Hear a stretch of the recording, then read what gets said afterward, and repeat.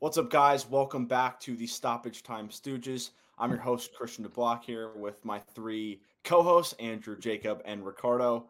We'll be talking about a lot of things across Europe today. Really stacked show, so let's not waste any time here. But before we get into our first topic, guys, how are we doing tonight?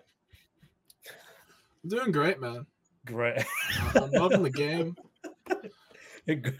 Hey, man, we just killed Barcelona. And, we killed both of them, to be honest. Oh, yeah, both. Yeah, both. But, yeah, I'm feeling great, especially after that. I'm Electric weekend. Swell. That's my answer. Okay. Here we go again. All right. Fair. Christian, how about you? You didn't say how you were doing. No bueno. Some team decided to not show up in Dallas on Sunday. What are you talking about? They only lost by 18, or what was it? What do they want? A participation 16, trophy? 16. Yeah, 16.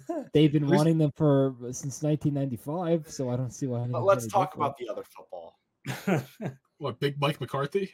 Big no. Mike. He does. They can't really do. Doesn't have the frame. He's got to do the thing where you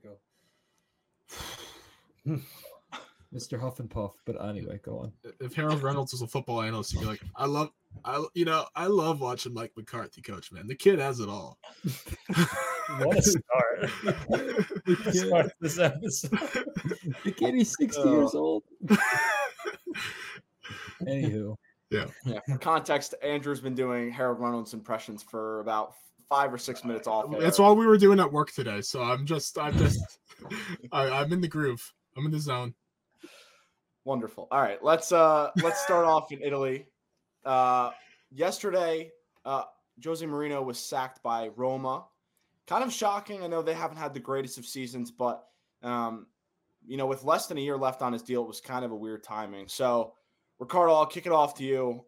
What did you think of the timing of Roma's decision?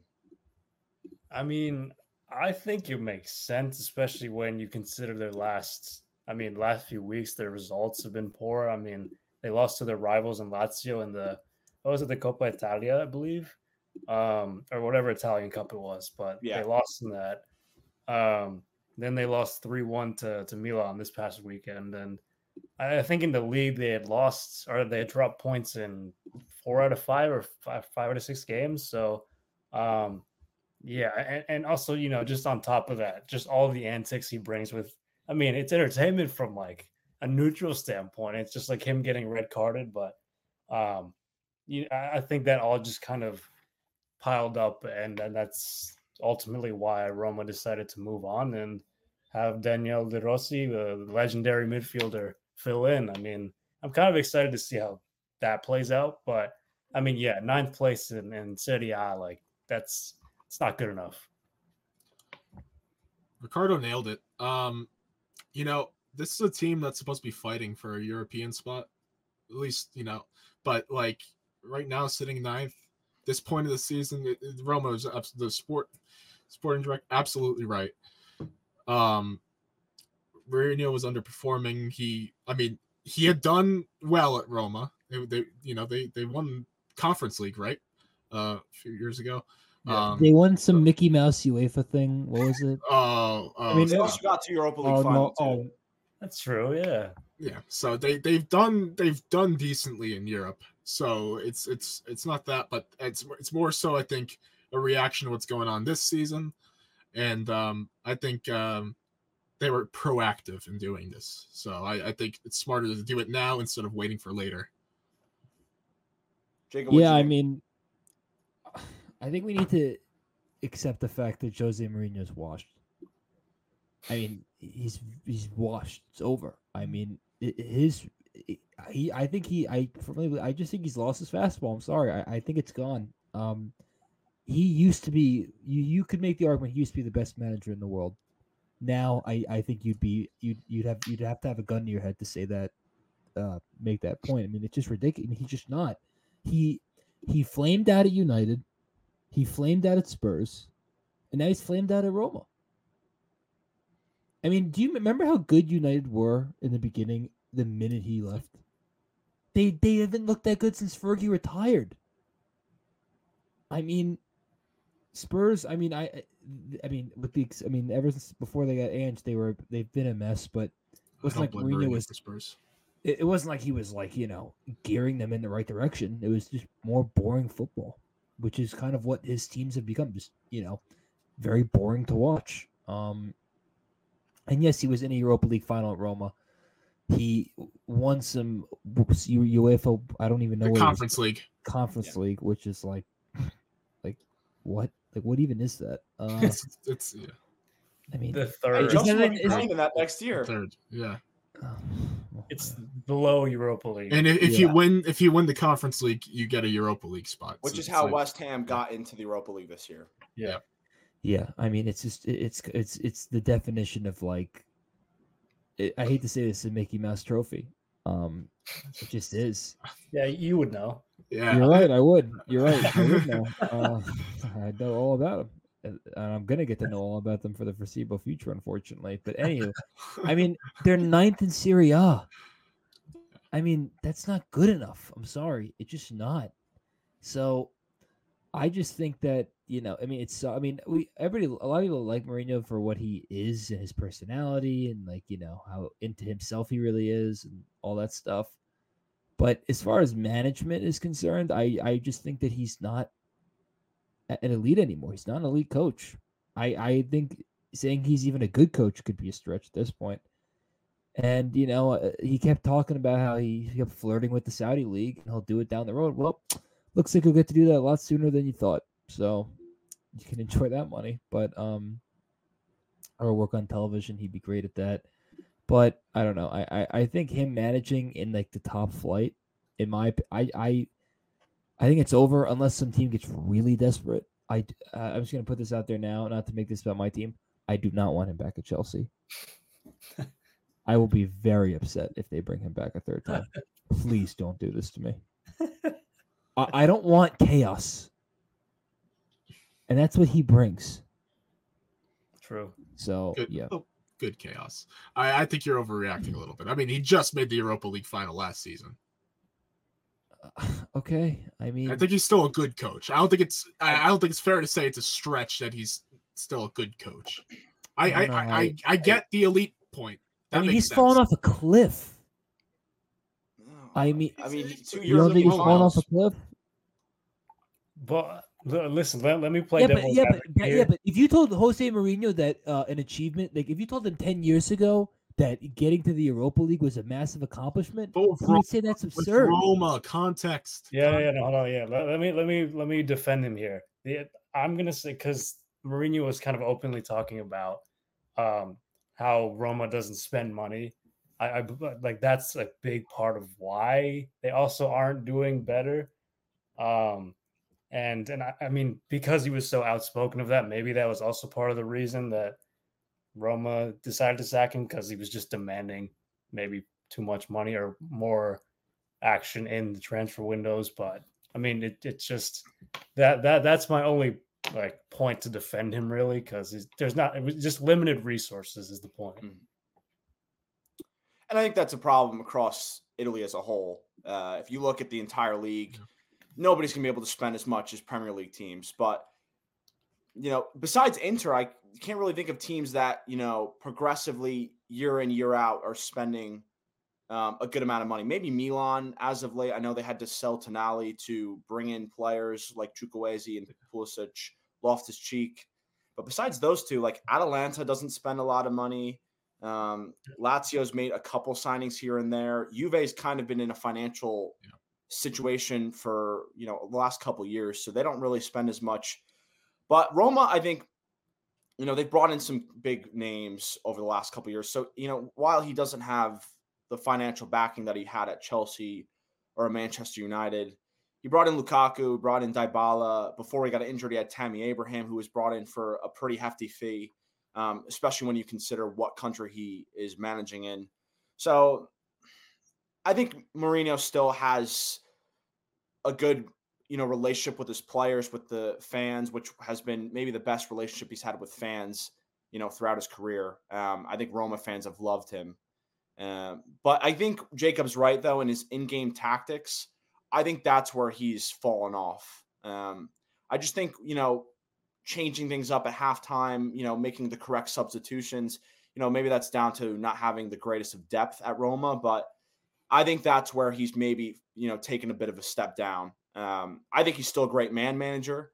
I think he, still has a good relationship with the fans, but I think Jacob's right in saying that, in a top side trying to compete for a league or a Champions League or a Europa League, I think that's probably true in the fact that, maybe he's just not at the same level he was at years ago. But I think he still could potentially be managing in Europe as soon as next year. I don't know if he goes to Saudi. The money's absolutely there. But, I mean, as we'll talk in a little bit, that league's not in the greatest of moments, particularly from a player side. So, I think Mourinho's still got some gas left in the tank, but certainly as a man manager, good in-game manager, I'm not seeing as much. I think Mourinho's gonna be coaching a national team next.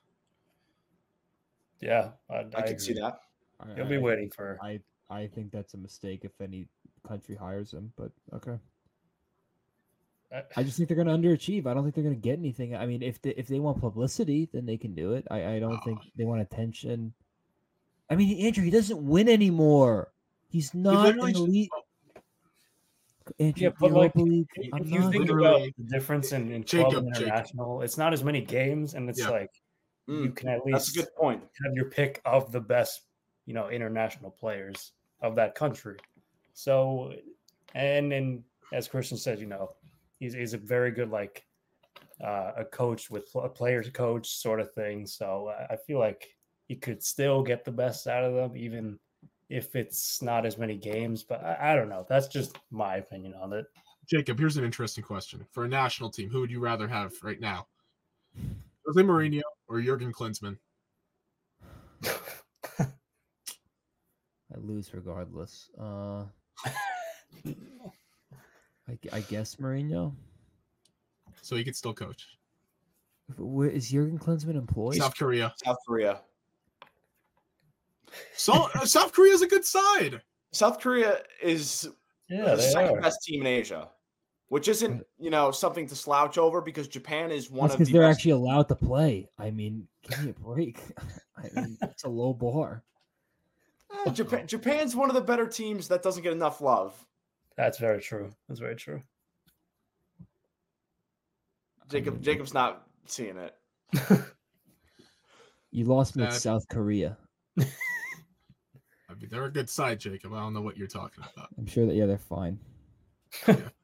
I'm not gonna wax poetic over South Korea. I wish you could have Son. Yeah, I mean, sure. Pretty much every team player. Yeah, would feel that way. It's one player.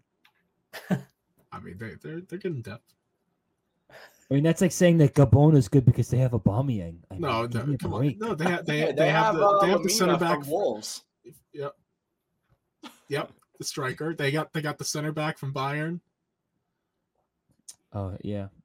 The guy Jay. I always forget his name. I just remember he's from Napoli. And then he went to Bayern. But yeah, I mean, okay. I mean, I don't know. I just don't. I think the Mourinho it factor thing is just gone. I think it's very much dead. And I think he's like, if he was a car, he'd be running, or like a battery, he'd be running on like E. Like it's just dead to me. I think like, remember how like when we watched Wenger for like 7 years just be incredibly mediocre and they wouldn't get rid of him. That's where Mourinho's at now. I honestly, I think that it's not getting any better. I think it's going to get worse. Though. It's a much different context. I don't know. I just don't see it anymore. Here's my thing. You're saying car battery? Let's jumpstart that battery. We'll get it back running. Find a way. Yeah. Jose Mourinho's my guy, so I have he to back. He used to be my guy. I don't know. I'm not. I don't know. All right. I think that's enough of that. What I will mention too before we move on, Roma is actually only 5 points out of top 4. The middle of the top 10 is like so jam packed in Italy right now. So De Rossi's in a decent position, but although he did not have a good run at Spal, I think that's how you pronounce it, who were relegated from Serie B to Serie C. I think that was his only job. So if we're going off experience and his resume, it's not very good. So he kind of just needs the new manager bounce to hit really quickly. Otherwise, I don't know if Roma is good enough to finish in the top 4. But that's enough of Roma for now. Let's move over to England, which pretty big news. Financial breaches hitting both Nottingham Forest and Everton for a second time this season. Kind of surprising. Again, didn't really expect it, especially for Everton. Forest, have spent a lot of money and bought a lot of new players in since coming to the Premier League, but Everton getting a second charge is pretty surprising. So, Andrew, I'll start with you. When you heard this, what was your initial thought? I was outraged. I feel so bad for the Forest supporters. I feel so bad for the Everton supporters. They've gone through some hell. And I'm really rooting for them the rest of the way through this season.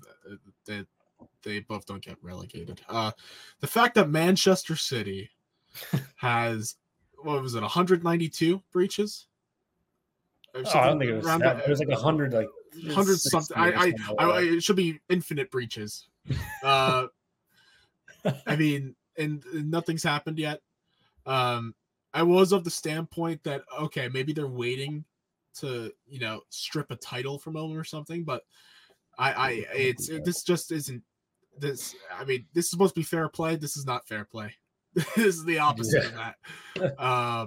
And I mean, these breaches are for like, it's like for wrong inputs and financial statements, right?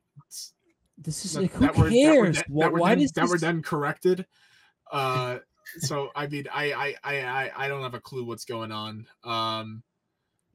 within the FA to, dish out this punishment to these clubs that I don't think deserve it. And I hope the appeal comes out strong. That's all I could say. This is all stupid to me. I mean, like, why kick a man down while he's already on the ground? I mean, like, we're talking about Everton and Nottingham Forest. Like, it's not like they're like cheating to the point where like it's making them any better. I mean, they stink. Who cares? I mean, like, it seems like the FA was just bored. So like, oh, who can we punish today? Oh, I know. Let's punish Everton again. And Nottingham Forest because they like are competent again with the new manager. I mean, like, really, like based on the stuff that you guys tell me about like what this is about, this is so minor. I mean, this is like, I don't know. It's just like, I just think it's all a bunch of crap and it's really stupid and it's nonsensical. I don't really understand what the point is. We're just going to take more points away. Well, I mean, if you want these teams out of the Premier League so badly, just have these refs rig the games. I mean, you want it to happen so much already. VAR is a mess. This whole, they want to take up, 80 minutes just looking at freaking calls that we know. They have to take 10 minutes just to look at the call. Then they have to get approval from the person watching it in the booth. And then they have to be telling people like if everyone at home can see it, why can't you? This is, again, a separate thing, but it's just, the FA to me is like a mess. And yeah, I don't really understand like why they feel so strongly about this. I mean, it's Everton and Nottingham Forest. If they were cheating so strongly, don't you think they'd be a hell of a lot better? Yeah. I mean, like, come on. That's just me. Ricardo, what are you thinking? I mean, if it's like wrong inputs or whatever, I feel like at some point every club has done that. Like, that can't just be those two clubs and Everton being punished for the same breach twice. Like that, I know that's for a difference. I know that's for last year, and the other one was for the year before. But I don't know why it's all also just happening at once for Everton. It's just like why did this one also just happen faster than the other one? And I don't know. It just none of it really makes sense to me. And it's just like if these clubs get relegated because of these points deductions, I mean they're gonna be even more in more financial trouble. I mean, just from all the cuts and like slashing of wages and all this when teams get relegated.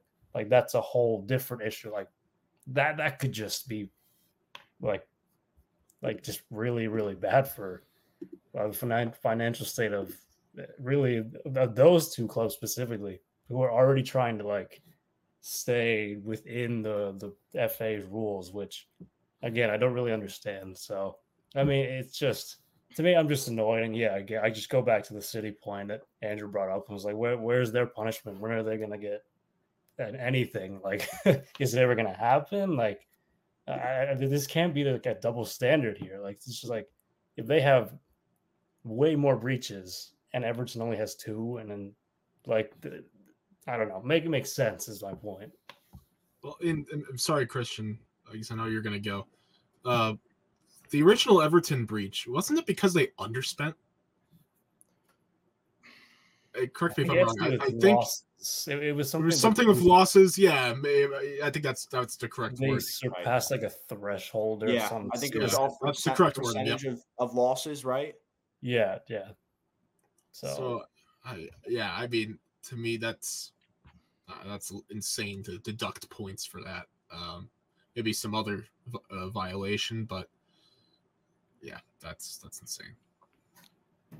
Yeah, I agree with all of you. I think if you're not going to punish City, then it doesn't really make a lot of sense to me to punish the smaller clubs, because I don't know, from their point of view as in the FA, maybe it's because they don't want a club at the size of City and their stature throughout the world to, I don't know what the notion would be, whether they get dropped to the Championship. You can go as far as you want, I guess, because it's 115 breaches. This isn't it's not like 2 or 3. This is much more than anything that the 2 clubs we're mentioning have done. And if City was getting punished for this, throughout the years, I would say, okay, I guess it makes sense, because Forest, they've brought upwards of 40 players in over the last 2 seasons and haven't done a lot of selling.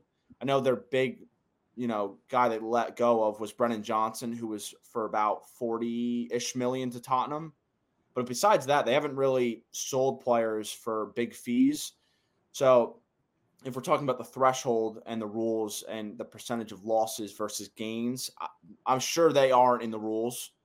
I'd be shocked, to be honest, because 40 plus players is going to come up to a big fee, especially when you talk about the names they've brought in. When you talk about Morgan Gibbs-White, which was for a club record fee, they've brought in players from Europe like Felipe, Renan Lodi, who's now going to Saudi, but he was there last season. I mean, you could just talk about all these different names. Even Keylor Navas was there for half a season. So Forest has done a ton of business. I wouldn't be surprised if they aren't under the rules that the FA has created. But again, if you're going to punish these 2 clubs, you need to punish Manchester City. And I'm not saying this is, someone who is just waiting for City's downfall. I mean, just as a fan, as a neutral, all of us want to see, a fair punishment for each team that's, under or breaking the rules. So I don't understand it. As you guys have mentioned, I think both these clubs are in serious danger of going down if they lose another 10 points. Because Luton Town's climbing slowly but surely. Burnley's actually had a little bit of a better run of form as of late. So I think 1, if not 2 of these clubs with another 10 points deducted would probably go down. It's really unfortunate. And for the fans of these 2 clubs, it is the worst thing to happen for them, because Everton's got a new stadium coming in, which I'm sure they have to pay for. And not being in the Premier League will make that much more difficult. Forest, again, as you mentioned, Ricardo, are going to lose so many different players, and they're going to have to find a way to kind of balance their squad out in the Championship, because 40 plus players, that's a very difficult thing to do. So they're going to lose their big names, the guys that they're paying 100 plus K a week. I think this is a terrible situation for them, and we'll see if either of them either A, don't get punished, or 2, even stay in the league if they were deducted points. But this is certainly an ongoing situation, so I'm sure we'll talk about this throughout the rest of the season. But that's enough of those two clubs. Let's move on to some transfer news / rumors.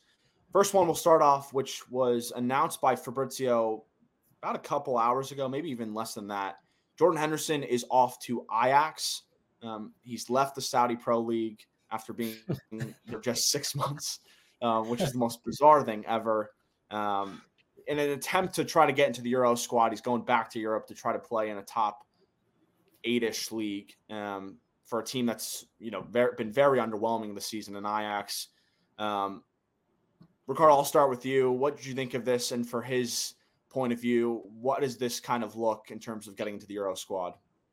I'm just going to say shouldn't have left in the first place. I mean, chasing the money. I mean, that's literally what the league is, the Saudi league is. So what did you expect? Like, the league was obviously nowhere near the quality of any of the top European leagues. So the fact that, it's not even just him. I mean, I know we're going to bring up a couple other players, but it's just like, to me, I'm laughing at it. I was like, you guys did this to yourselves. Like, and I know we're not like experts on it, but like, obviously they were bringing you wanted the money. It's like, you didn't care about the quality of play, and maybe you didn't think about, international play, and, Henderson kind of rethinking that, and which is why he kind of is going to Ajax in the first place. So, does he make it to the squad? I mean, he might.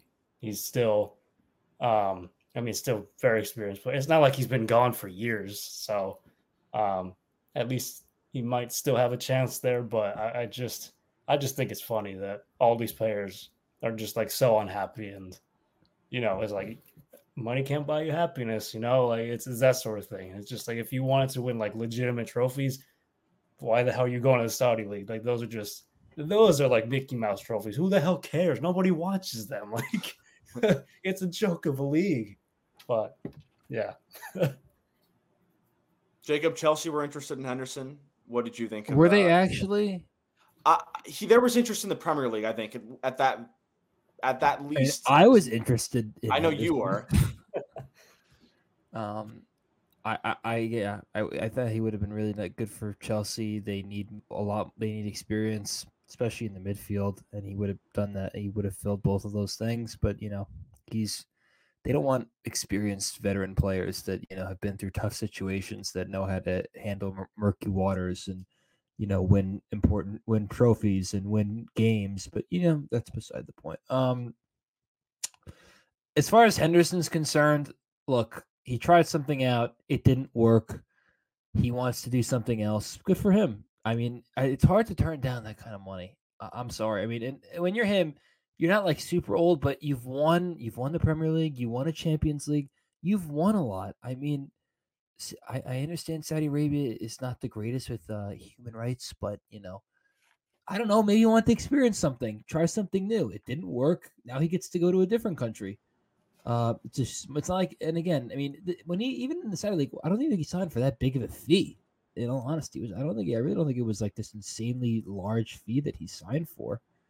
And what he's getting at Ajax is not going to be that big either. So I think he just wants to play. I think he probably had hopes that it would be something better than it was. I'm pretty sure he was at the team that Steven Gerrard was managing. So I think there must have been some attraction there. But Ajax have struggled this year. We'll see what he can do for them. And yeah, I think as far as him being in the England team, I think he has a shot, because I think Southgate will want some experience on the team. They are very young, and I don't think it would hurt to have at least one guy that's been around a while that can be a real leader. So from that perspective, I do think that there's a chance that he could still be in the England team. But yeah, I mean, for Jordan Henderson, I mean, we'll see what happens with the rest of his career. He's not as old as he seems, because he's been around a while. He really isn't that old. I think he's like 32. You would have thought he was 38. I mean, I'm just being honest, but with the way that people talk about him. But Yeah, I mean, I think he'll be fine. Wasn't Southgate still trotting him out there while he was playing in Saudi? Yes, Probably. During international windows, he was still in the Euro squad. qualifiers. Yeah. So I mean, it's not like he was. I mean, sure, if he stayed maybe longer, maybe he was in danger of losing his spot. But I mean, it wasn't like Southgate was going to do that anytime soon. I still think if Henderson stayed in Saudi, I still think he would have made the Euro squad because at the he's a Southgate guy. So I don't know if that's really what he was thinking about. I think he just wanted to get the hell out of Saudi, which I guess I don't blame him for. But looking at Ajax is interesting to me. Like you rarely see. You usually see the young players moving out of Ajax to go to a bigger club, and here's Jordan Henderson escaping for refuge in the Netherlands. I mean, Ajax right now. We were talking about all season how they've been struggling. Right now, they're 5th in the Eredivisie, and they're 11 points off Feyenoord, or 2nd. So I mean. Yeah, it's a lot of traction to make up, especially with a good Feyenoord side. But I mean, I could see them potentially climbing up. They've been in good form lately. They've won 4 of their last 5 in the league, and it's not like the Eredivisie is that tough of a league. So I could see them jumping up quite a bit here, especially if Henderson's veteran leadership. I think that he'll be a big factor in the youthful Ajax side in their growth. So I think it's cool from that aspect that they have a veteran like Jordan Henderson. But I think I agree with everyone else. I think he was looking for a bigger club than Ajax. I think he was looking for a better opportunity than even Saudi. Originally, I think he just wanted to have stay in the limelight while making a lot of money. And like you guys said, he's not going to be doing that in the Netherlands, but maybe they can boost his status back up. Maybe this could be a good rehabilitation for him.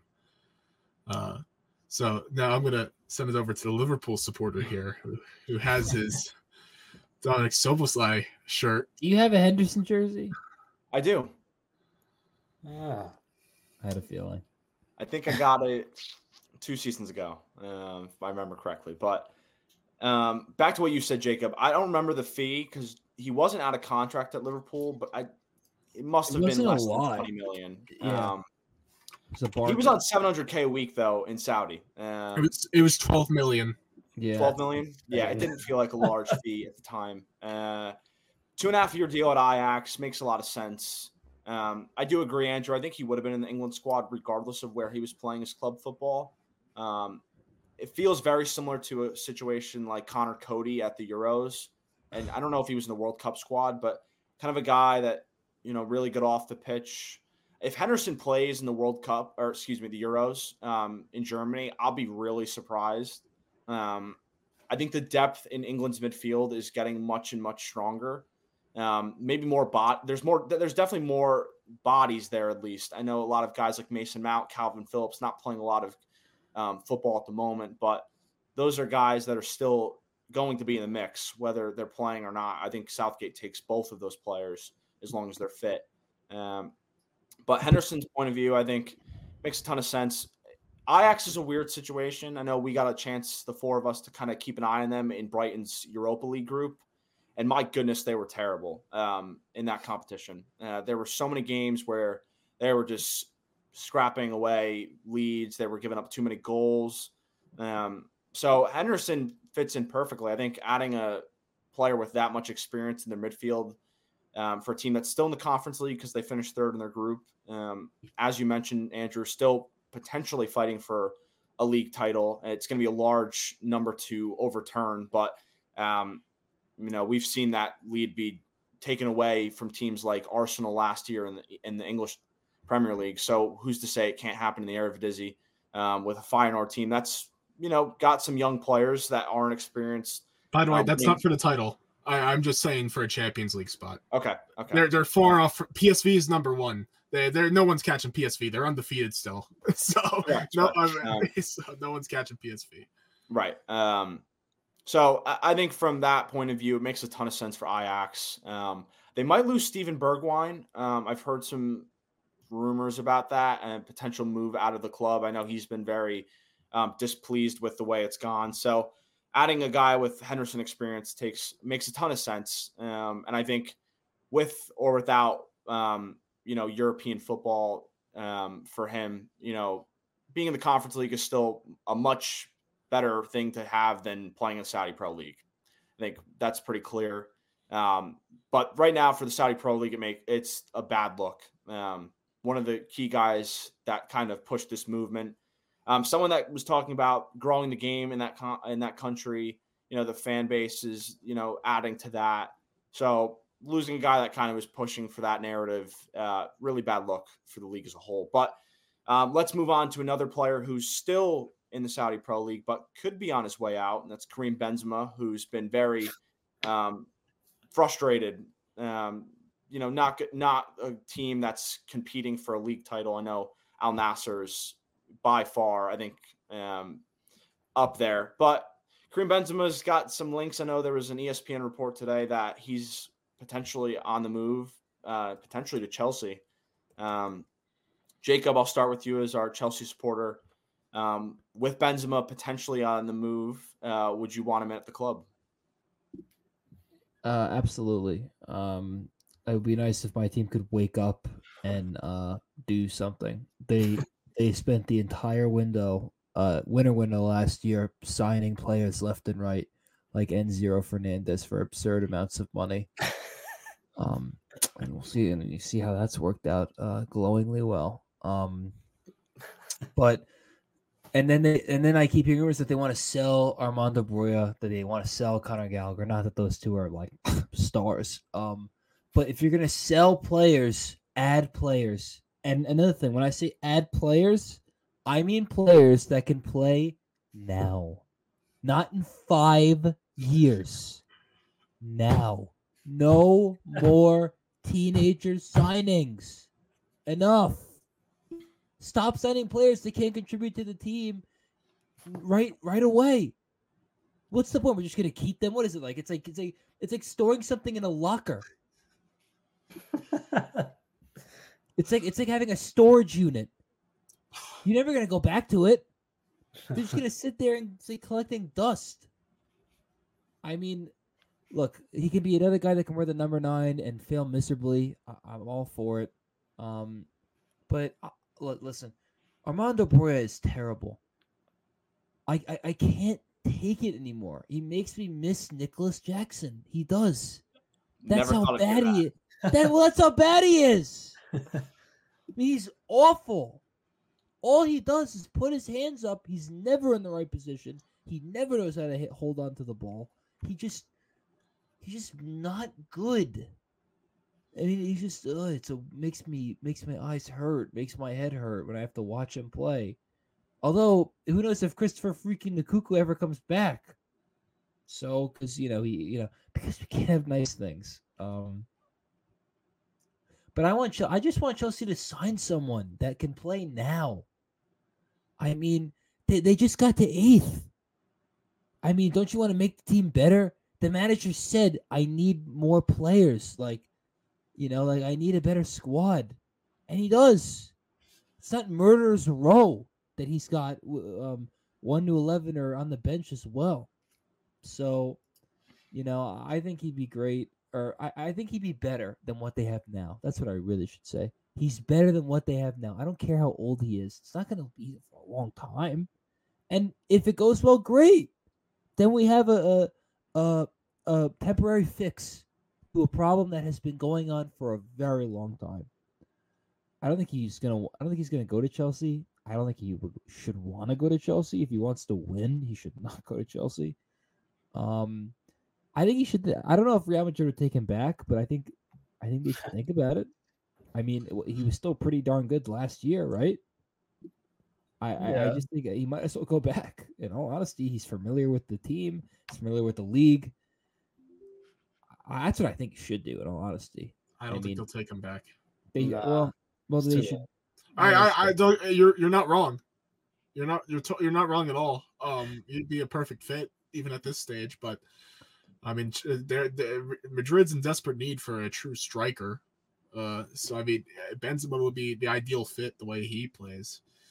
But I think Madrid has too much juju right now. Too much good juju. This current setup. You think he's gonna bring bad juju? No. I'm just saying that I wouldn't mess with something that's good. Right. Yeah. And Real Madrid's in very good form right now, and so I'd say keep running with what you got. I mean, of course, if you could find some improvement to like the back line or a left back, whatever, a fullback. I mean, just whatever. You want Marc Cucurella? No. We have Ferland Mendy. We're fine, guys. Yeah, swap. How about we swap? Carlo guy, Ferland Mendy, best. He's back in the world. Love it. But I just think Benzema is looking for a change of scenery, even from Madrid, and I mean Chelsea. Chelsea be a good spot for him. They won't do it because it would be a good idea. That's why they won't do it. United. No, that was just idea. I mean, he's more proven than Højlund is. I mean, I don't know. You know what? No, in all honesty, they won't do it. They haven't really. This window's been really uneventful, in my personal opinion. It's been almost worse than MLB free agency. That's how boring it's been. Timo Werner. We'll get to him in a minute. I have a lot of thoughts. Jacob's right though, because Tottenham's been the most active team. Yeah. Which is saying something. A lot. Because Daniel Levy almost never opens up the checkbook, especially in the middle of the year. He never opens up the checkbook. But hey, it's a new world. Yeah, 2024. We gotta everything's different, I guess. Now, I will say this real quick. It's how the tables have turned. 2 months ago, Jacob was clamoring for Armando Broja. I know. This is true. Wrong. He was clamoring for him. He's like, I know. Give Armando time. I know. I was so wrong. I don't. Wasn't his first match against Fulham? I must have. He scored. Yeah, and he scored. I must have been on gummies that day. I don't know what the hell is wrong with me. What is he, Mad Dog? Yeah, maybe I was watching a different game. Maybe I was dreaming too much. Oh my God, was I so wrong about him? Oh, he's terrible. I knew I shouldn't have been positive. I should have just stuck to my guns and just not the belief that I never had.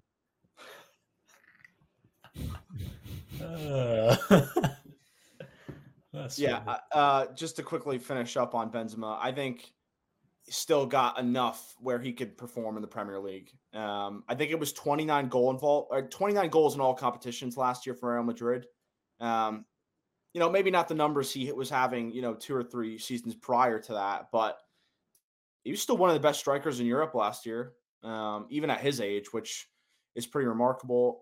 I think Real Madrid, again, as Jacob mentioned, would make sense, but, they have everything going right. I think Real Madrid's in contention for a league and a Champions League with the current squad they have. So why mess what you got going right now? As for Chelsea, I think it makes all the sense in the world if Broja is gone. No Jackson for probably the rest of January and maybe even early February, because Senegal is going to get deep into the AFCON, one of the clear favorites. So if you can get Benzema in straight away, a guy who can take the chances, because Chelsea has wide players that are going to create havoc. Cole Palmer's been doing that. Raheem Sterling, Madueke. So there's guys getting into those areas, but nobody's able to finish them. They can't score. But Benzema, for the last 10 to 15 years, has been one of the best finishers in Europe. So you would think the thing that they never, ever, ever do, the thing that they don't look at when they sign strikers, he's the freaking best at. But nope, let's not do it. I'll say this Yeah. about Benzema too before we move on. He's very much a plug and play player. He can fit in a lot of different systems. I think as a pure Yeah. 9. And in bad ones. Exactly, that's my point. So so I he could really go anywhere and be any top club and he'd be fine. Yeah, I do think Chelsea, and I would say Arsenal too, but my worry is with Gabby Jesus, Eddie Nketiah, I don't know if that's going to upset the changing room. I think Benzema is by far better than both of them as a finisher. Yes. And for a team you don't need to question that. But I think if they really truly want to be in the title race, they need an upgrade at the 9. Ivan Toney's not going anywhere. I think that's kind of, unless somebody throws 100 million at Brentford. What's that whacking finger for? You know what's funny? What would have been funny? They got Timo Werner now, but what before what if they got what if Spurs? No, what if Spurs went after Benzema before they got Werner?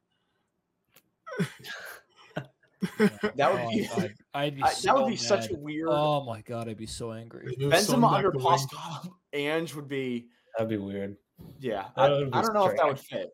I don't. Yeah, I don't know. I don't know. I don't know if it would work. It would work. Fuck would just All be right. worried. We'll see where Benzema winds up in January. But let's move on to some of the weekend fixtures, which two of our guys, Andrew and Ricardo, were very pleased to play Barcelona off the pitch. 4-1 win, Super Cup final. Ricardo, I'll start with you. How are you feeling after that performance? Campione. Oh, I feel great, dude. I mean, that was, 4-1. First half hat trick by Vini. Let me just say, I have to call Xavi out because his tactics were absolutely atrocious.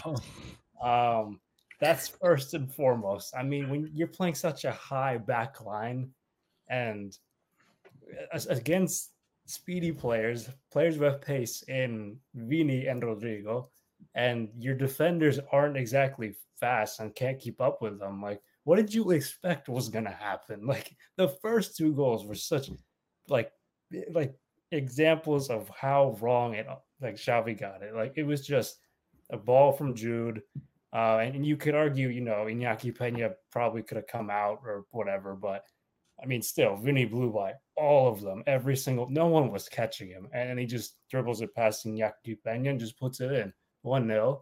Then it's like a few minutes later, it's Carvajal puts in the ball to Rodrigo, who's just onside. He's on his own side of the field. Literally the entire back line is at the halfway line. What are you doing, Xavi? Like, did you not learn from the first goal? Like, and then Rodrigo's sprinting.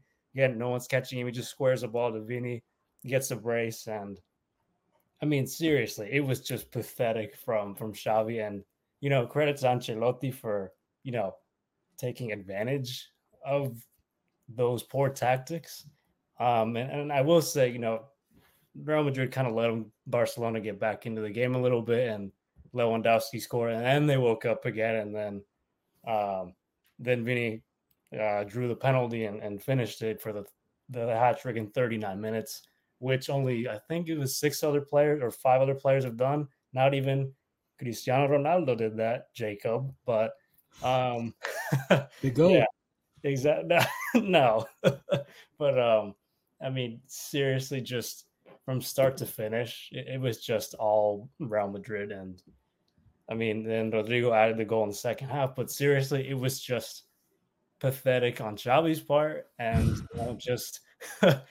it just was embarrassing. Seriously, like, I was just laughing the entire time. We just the first 2 goals were just bad. Like, you can't concede those. Like, you were laughing? Yeah. Dude, I was, yeah. Yeah. I was laughing Monday night. All right, besides the point. That's a different topic, but yeah, no, that was it felt really good. And I text you guys this. I don't really care what the competition is. I mean, I know the least even preseason I somewhat care about because it's El Clasico. That's just how much I hate. You always Barcelona. have to care. It's like Exactly. it's like how just I care about winning the Summer Cup. It's like if it's El Clasico, I don't care. I don't want Barcelona winning at all. Like I hate them Good. so much. But yeah, no, that was just like, all right, we added another trophy, one less for Xavi, and probably all the rumblings of him losing the locker room are coming out, and just like this is exactly what I want to hear. Did you see the picture of Joan Laporta at the game? He was like, yes. Yes. Oh yes. I was like, this is what we want to see. he looks But like Ange. He looks like Big Ange without a beard. I just was like, Yeah, think oh, about it. that's what he looks like. He looks like Big Ange without looks like Spanish Big Ange. That's what he looks like. But I didn't think about that. Yeah, but yeah, that's my whole spiel on it. And yeah, 4-1, yeah, love it, every second of it. Few thoughts. First, the elephant in the room. Xavi's probably still whining that his players gave up. How about you take some accountability? I don't care about the quality of the grass, Xavi. I don't care. I don't care if your players MetLife gave up. Stadium. Yes, your players gave up on you, Xavi. You're the problem, and I hate that he can't take accountability.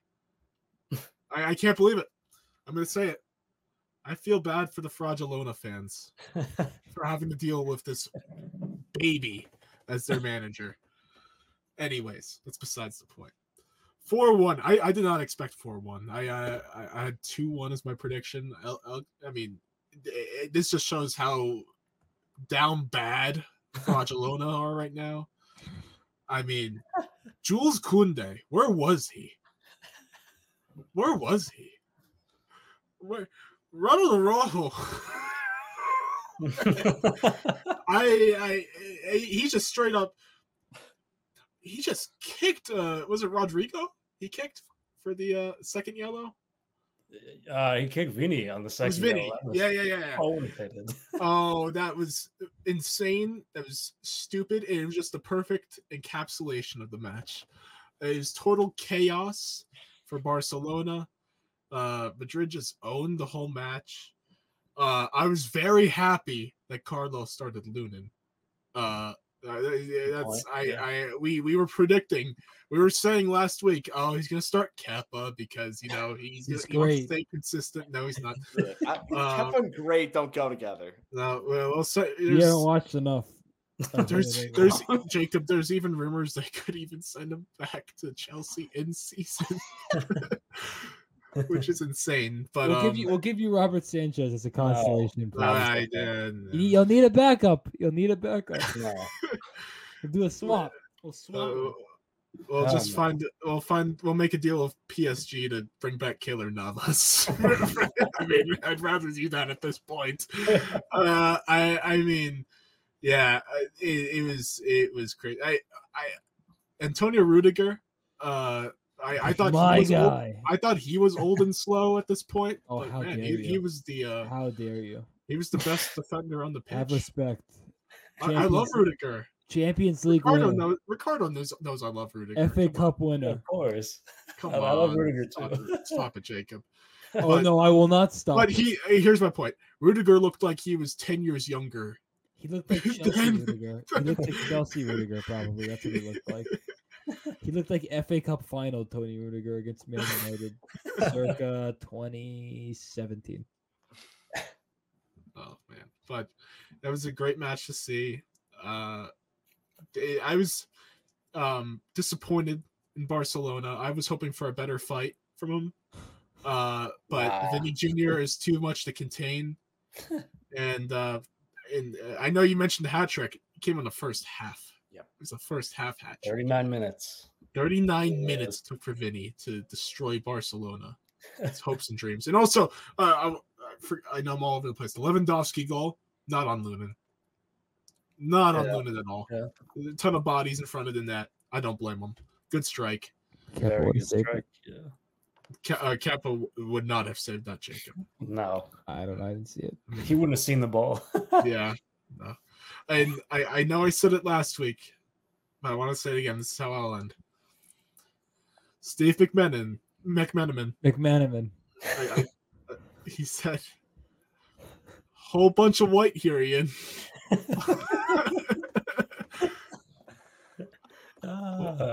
And I would think, I think you know who Xavi reminds me of. You'll like this, Ricardo. Nick Sirianni. I knew you were gonna say something like that. That's a very good comparison, Jacob. That's a very good comparison. You're not wrong. I thought you were gonna say Mourinho at first, but No, I knew he was going to some other sport. Xavi's the La Liga winner. What are you talking about? He's a champion. He's the great. He's like the greatest coach in like what was it? Saudi? Wait, what country did I don't he even know manage? where he was. I can't I remember. forgot where he coached. Oh, he was a player coach, right? He's the greatest manager in Qatar history. It might have been China, or it was Qatar. No, it's yeah. Qatar. It was Qatar. You're right. He's You're the right. greatest Outside. manager in I Qatar League, forgot that. in Qatar League history. I don't think Xavi. I think Xavi will bounce back. I don't. I hope I not. do. I do. Once that ESPN report came out too, it said players have lost faith in him. I'm like, oh, okay, he's getting sacked soon. It's over. Yeah, but It's Barcelona, over. but they lose faith in every Barcelona manager except Pep once a year. I mean this. This is a bad stretch for Barca. This has been a really bad stretch. I mean, shoot, remember when they fired Valverde when they were in first place? That was what year was that again? Was that like I don't 20? remember, but that was just stupid. Yeah, I think Yeah. just to quickly finish on this before Ricardo leaves, I think the gap between these two teams is in the last 5 years, I don't think it's ever been this big. I just think that Barcelona is a complete mess. I continue to say that Napoli, who also have problems, could legitimately beat this team over two legs. They have the better striker.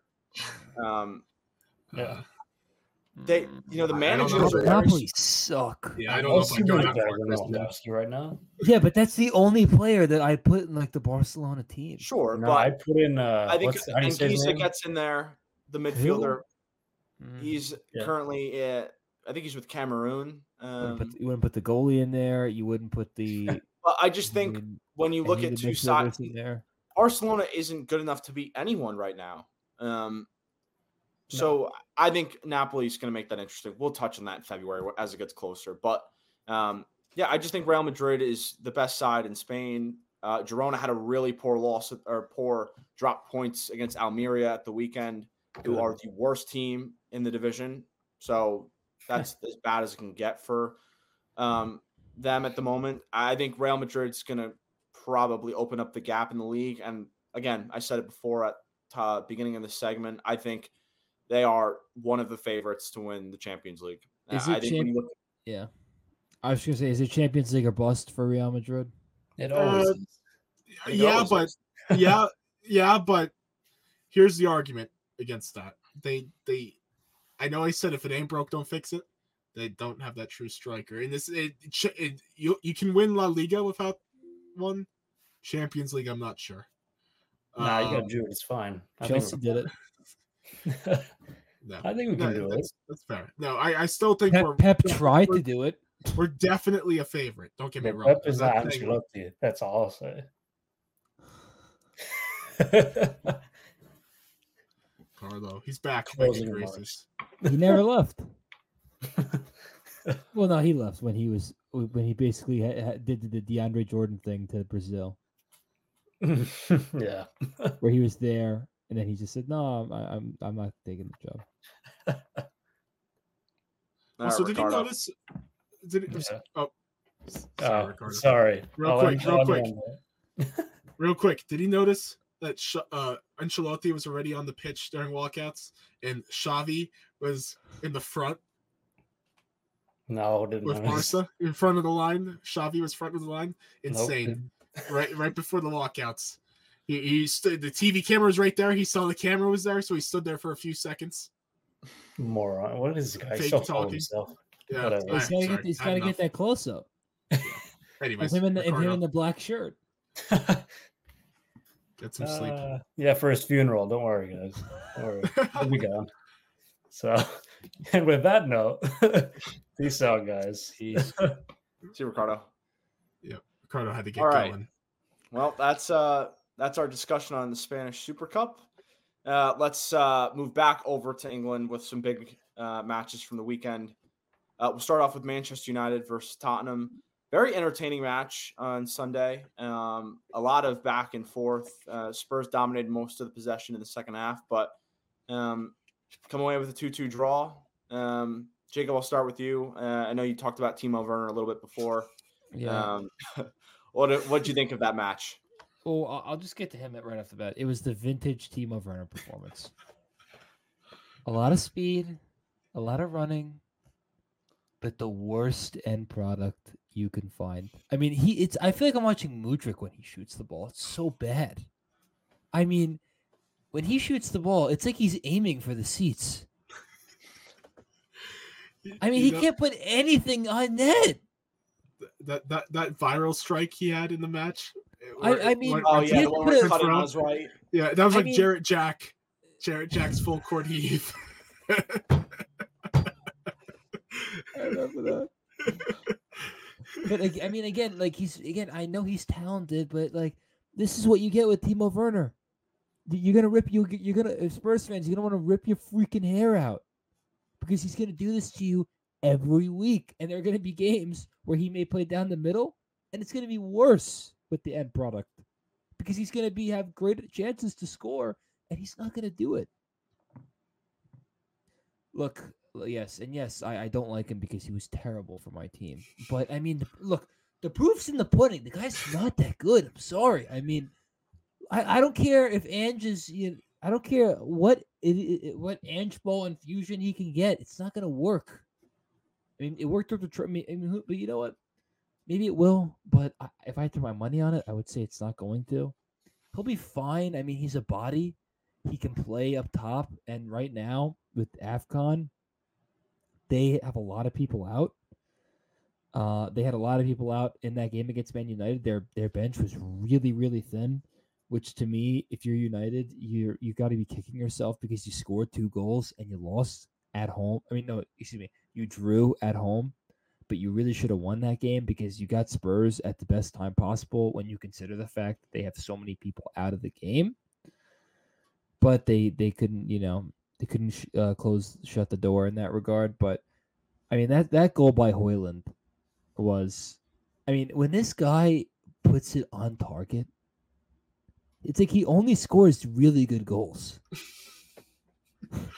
he can't score a basic tap in. It's got to be like a highlight goal. Yep, you're right. His Champions League goals are highlight goals. That goal, that goal, Vicario had no chance of saving that. None. He put it in the top corner, like impossible to stop. It was a rocket. Like great composure, all that stuff. And good for Rashford for scoring a goal. Obviously, he needs it. He needs anything he can get. And United, they did get back Lisandro Martinez and Casemiro. They were both back in the team. I don't know if Casemiro played, but I know Lisandro Martinez did. But I know Casemiro was on the bench. Yep. So there is that. So that's good for them. They're rumored to get that guy. How do you say Araujo? How do you say his name? Araujo, the center back from Barcelona that scored the goal. Yeah. How do you say his name? Yeah. They've been rumored to get him. At least they're actually going after people that can help their team now. But again, I don't know what to do. The problem with United is they always play big. They like to do this where they play really tough against good teams, and then they'll play like again Nottingham Forest and they'll lose. And this isn't just a Ten Hag problem. This was a Mourinho problem.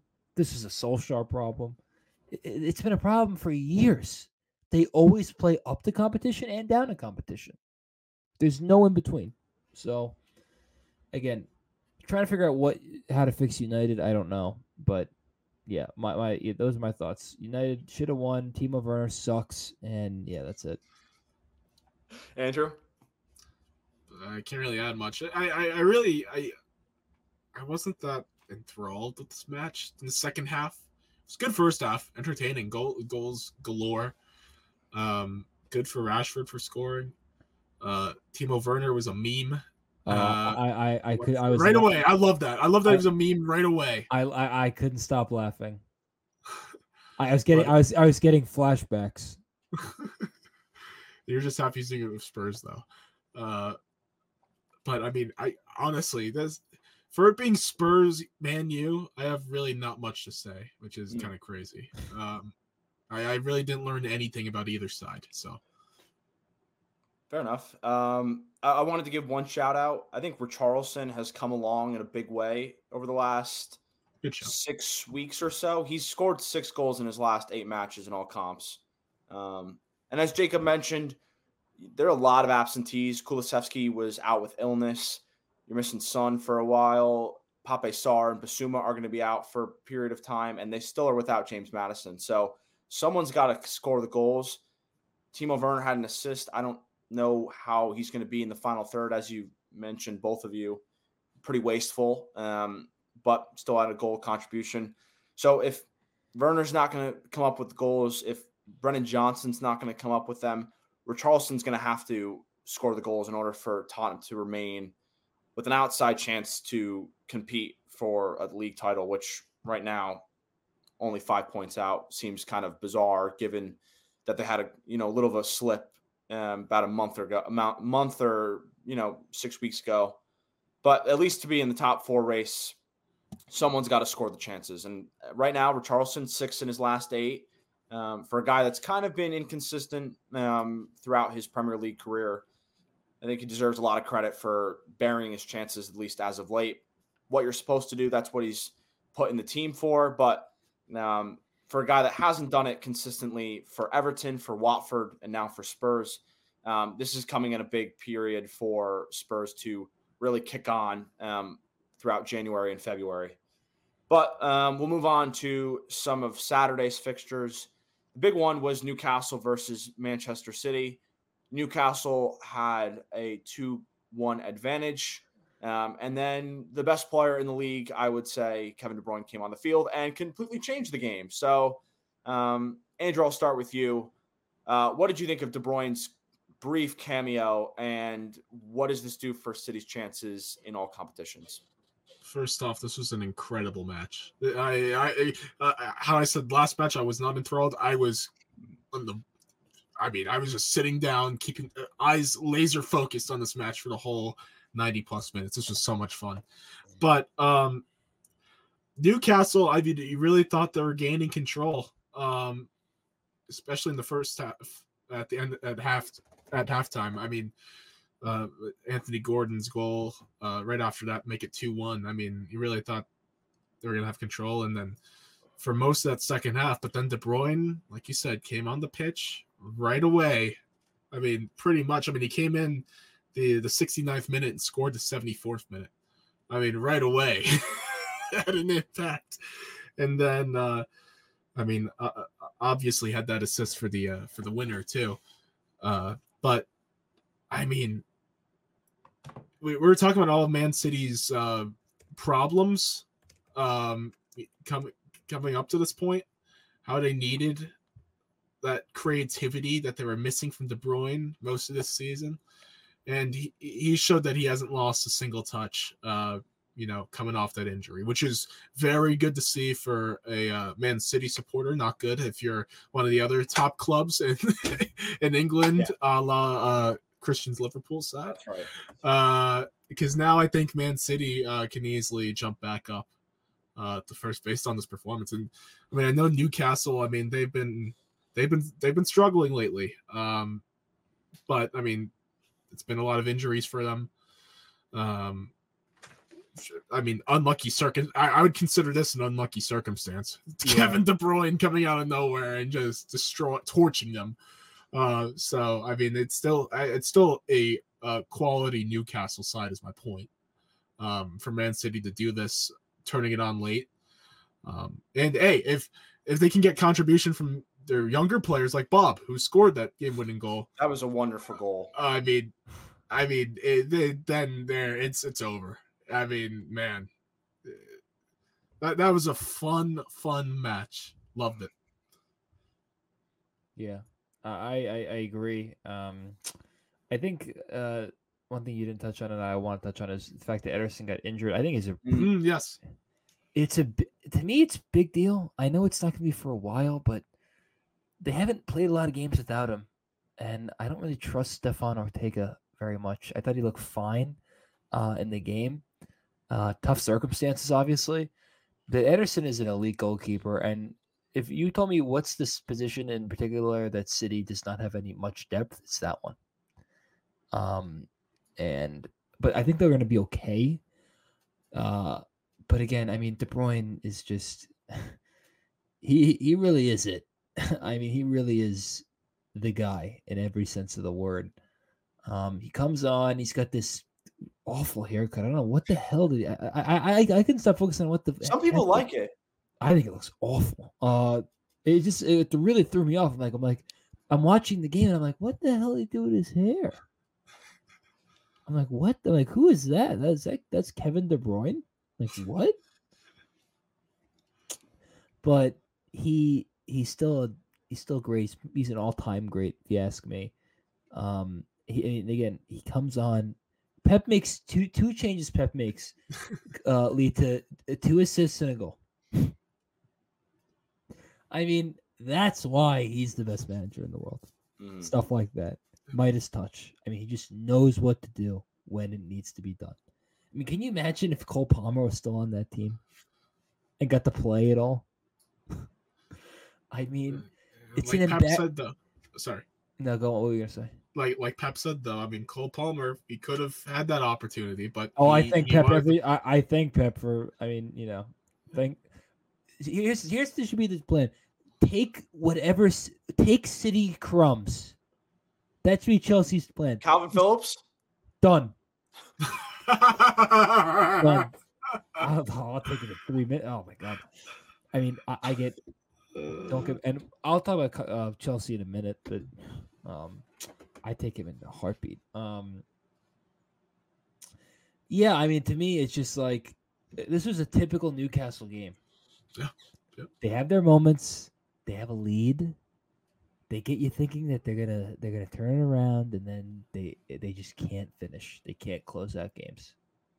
It's plagued them throughout the year. I don't know if this is an Eddie Howe problem. I don't know if this is an injury problem. I don't know.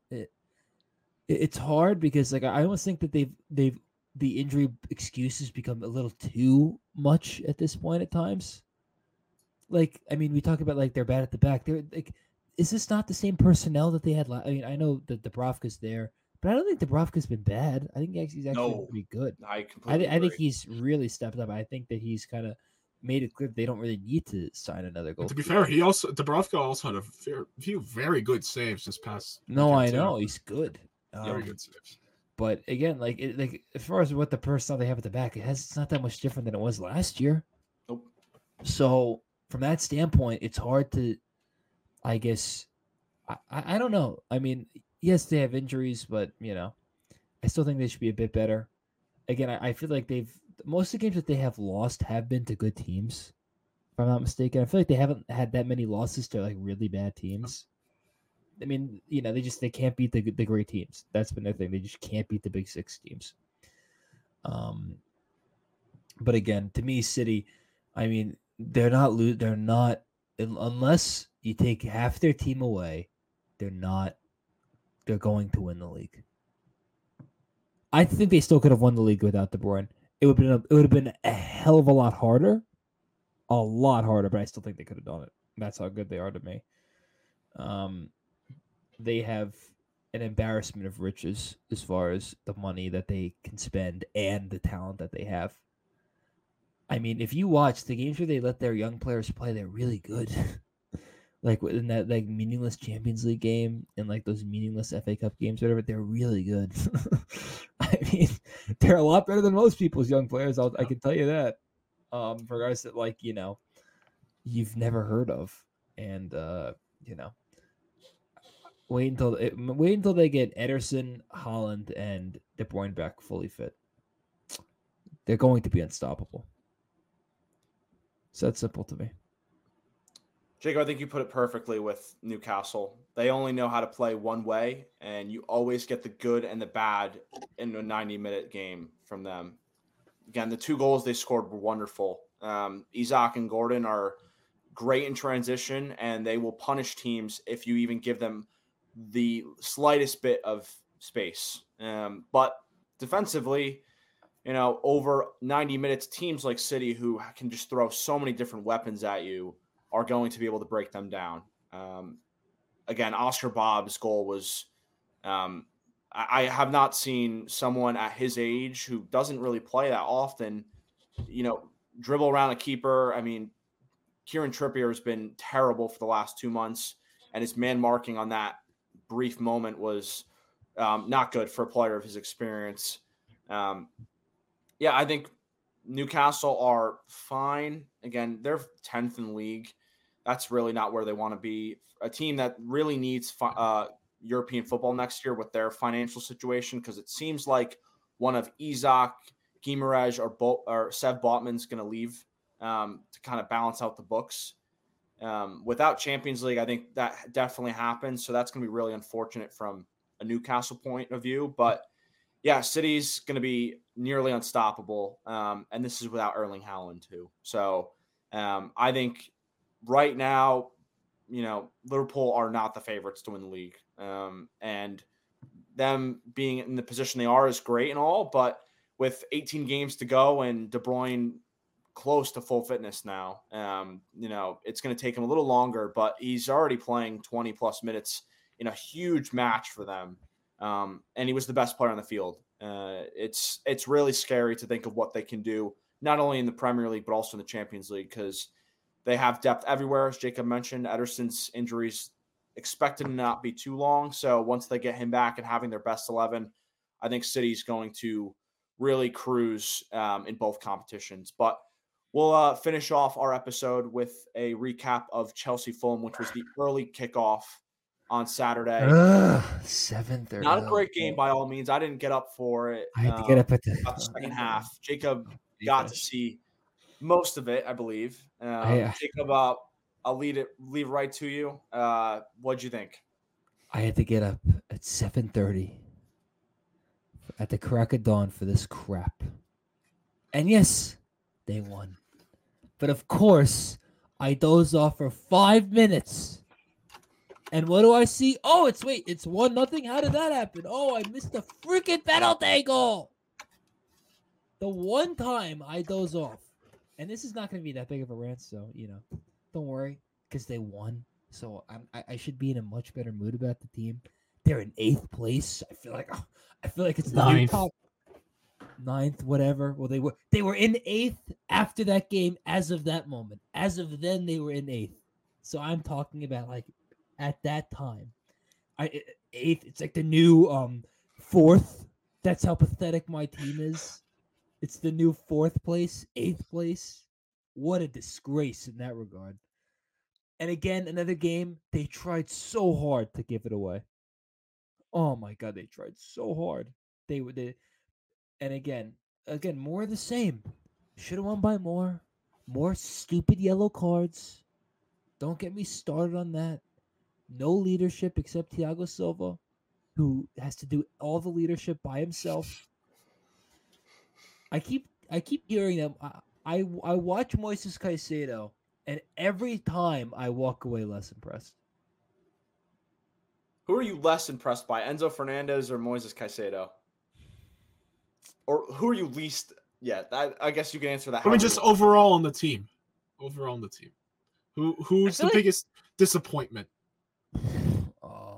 Actually, that's 2 different questions. Let's answer questions that's first. Too many answers. Okay, start off with Caicedo versus Fernandez. Yes. They're both really not just uninspiring. Fernandez, I knew wasn't worth the money. Caicedo, I thought was, because everyone told me he was. And when they made the move, people said it was smart. So I thought, why don't you believe in that?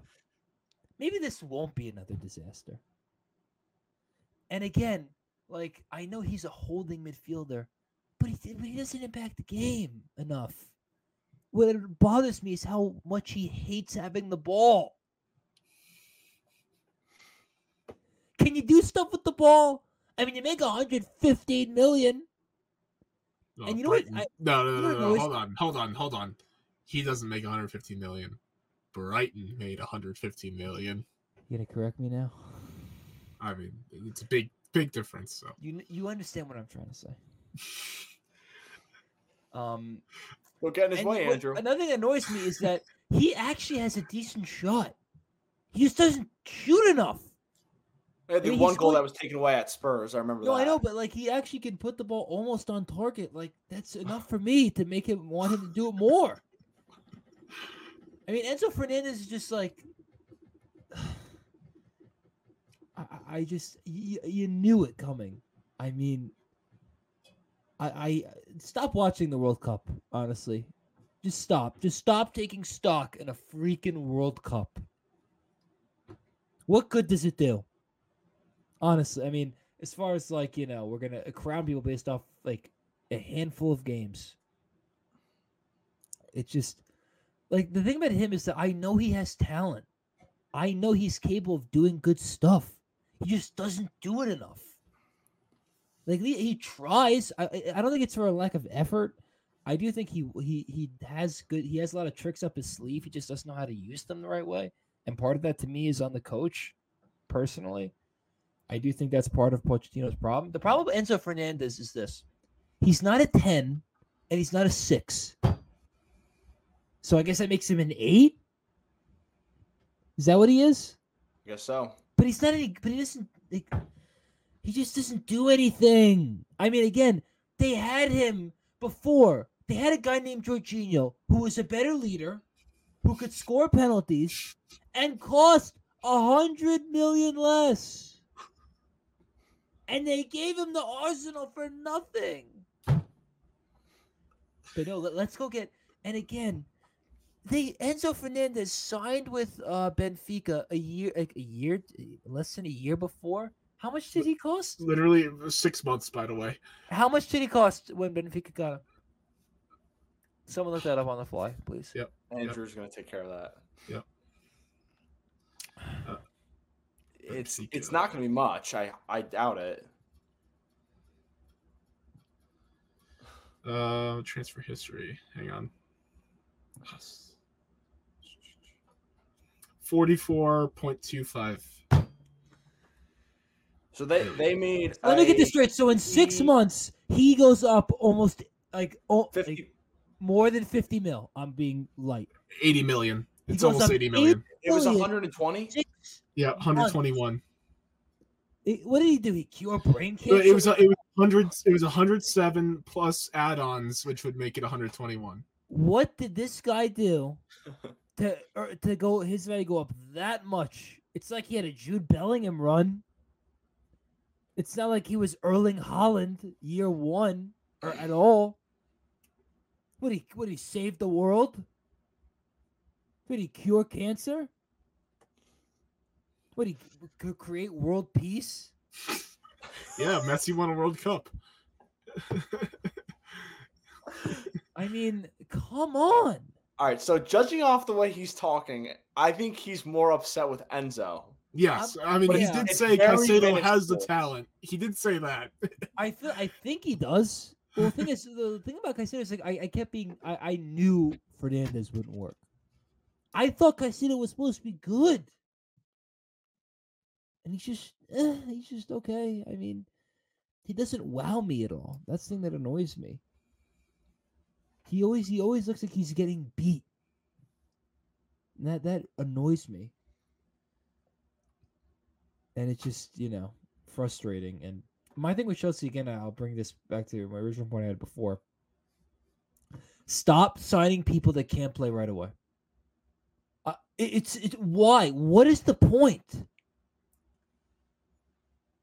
It's like these guys are being sought after by Real Madrid or like other good clubs. Do other good clubs do this nonstop? No. I mean, I should be happier but I'm worried because they have rest now, so hopefully that rest will bring back some of their people from the asylum that they're in. They must beat Middlesbrough. There's no gray area. I don't care if Alfie Gilchrist has to play. No gray area. Must win. And then, of course, they get best Villa. chance for a trophy. Yeah, which means they need to get it. And I don't care if they have to play Liverpool in the final. I don't care. Don't put us in the final yet. Fulham's dangerous. Give me Fulham. We love Fulham. Two things. I love that you channeled your inner Joe Beningo for that. Second, what will you do if Chelsea doesn't advance past this round? You don't want to know. I think we have to do a Chelsea episode entirely just ripping the squad apart.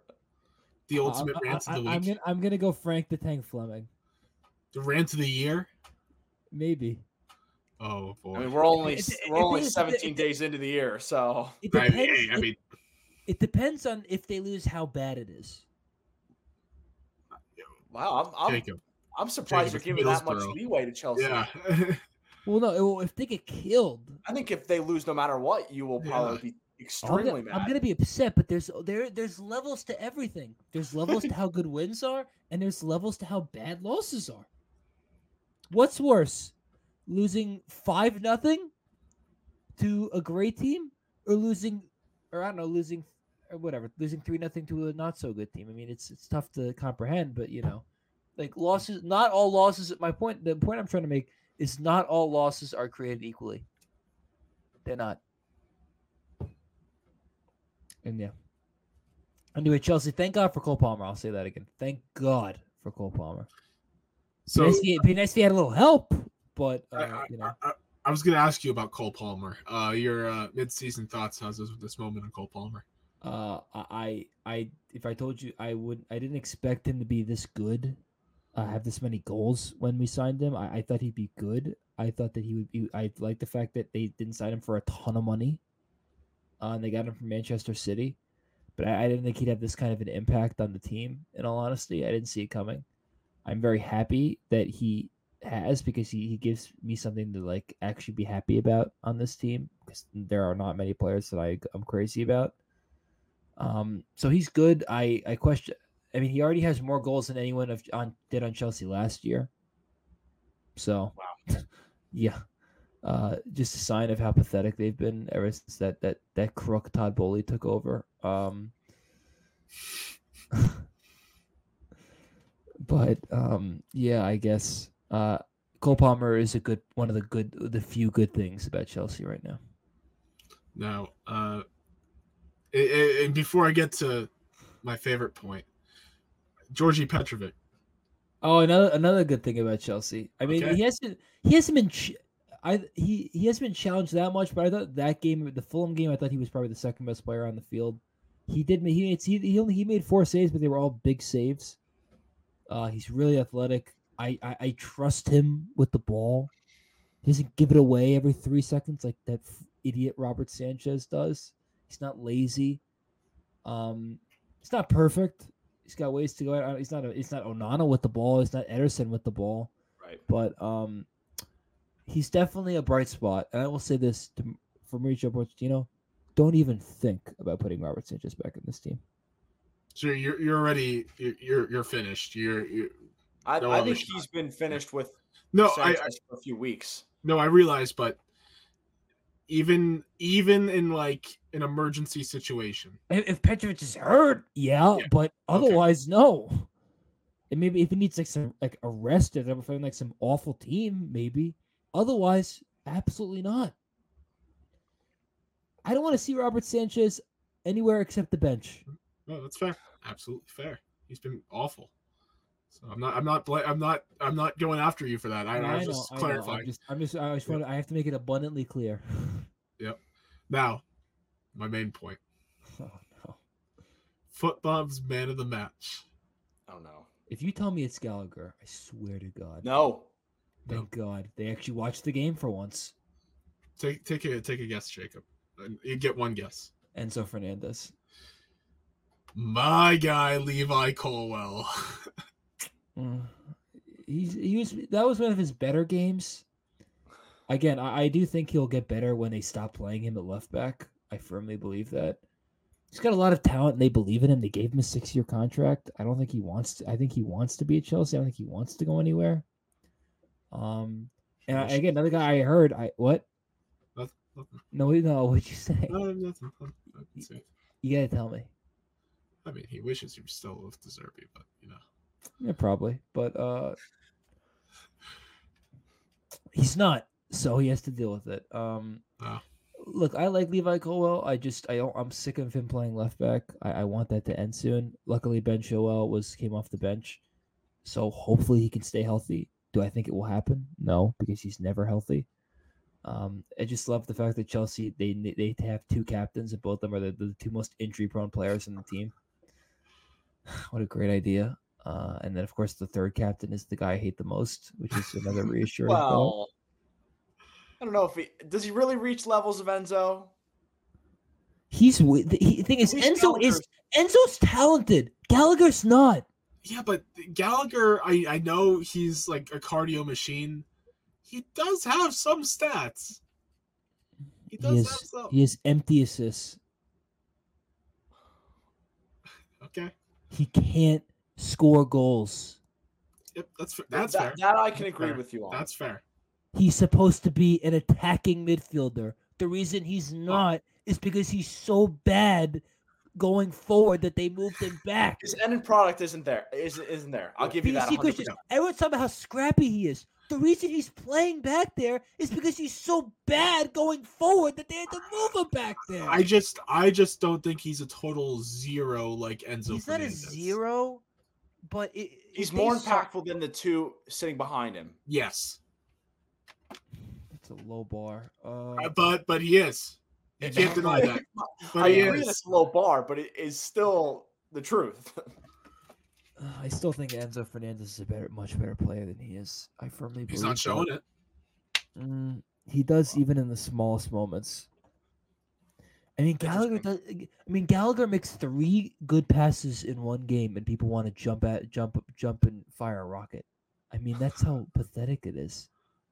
That's a good game for Conor Gallagher, and not committing only committing 1 yellow card. Is that gonna be his nickname now, Rocket Man? Only 1 yellow card.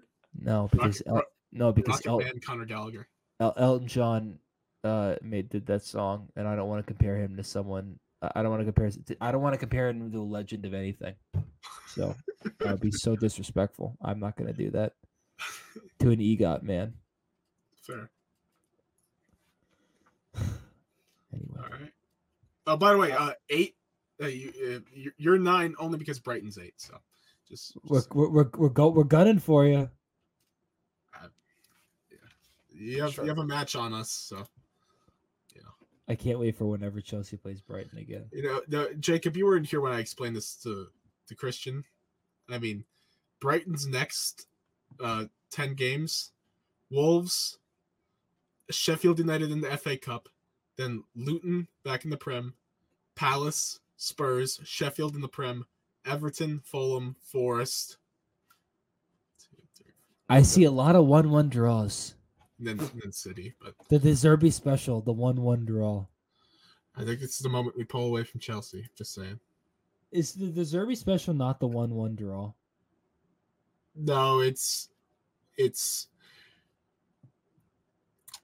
either it's 2 things. Yes, one can be a 1-1 draw. The other one's a win 3-1. Never a clean sheet. Never ever a clean sheet. Or a loss. You know, it's hilarious too. I said this to Christian. Our first clean sheet happened a couple of weeks ago. I was so hyped. The West Ham game, right? Yep, came in a draw. I was so mad that our first clean sheet came in a draw with West Ham, who we needed points on. But anyways, we already talked about this. Yes. I wanted to mention too, Chukwuemeka's back as well. That was he good. That was he came on, right? He did. He didn't really play that much. It was very little, but I'm happy. It just sucked because the last game he played was the game he scored a goal against West Ham. Against West Ham. Then he immediately got injured, which of course because Chelsea can't have nice things. So he had to get hurt. He wasn't allowed to play a full game. But luckily he's back. I hope that they can get Nkuku and Lavia back soon. I just want to see them play. Just want to see them on the pitch together for almost 90 minutes. Can I get that? Is that so much to ask? Well, I think with the Broja news, I think the secondary piece of that is that Nkuku is close. I hope that's why. I hope that better be why. Because otherwise, it doesn't make a lot of sense to me unless they bring in a replacement. But we will see. As Jacob mentioned, a very important match next week against Middlesbrough, which I would also agree is a must-win given the circumstances of the season and the context that this is their best chance to get a trophy. Middlesbrough, mid-table championship side, need to win at Stamford Bridge. But we'll see how that goes. I'm sure we'll discuss that in much further detail next week. You guys got anything before we head out? A la Madrid, go Brighton. Yeah, go Chelsea. Much less conviction out of that, but I'm exhausted. Fair enough. We are recording. I am watching my team. Fair enough. I need a break from them, just like they needed. They needed 3 days off, but yeah, I don't want to get on another rant. So, all right, that's all we have tonight. Thank you so much for watching and tuning in. Please subscribe. Let us know if there's any topics you'd like us to discuss in the future. And as always, have a good rest of your night.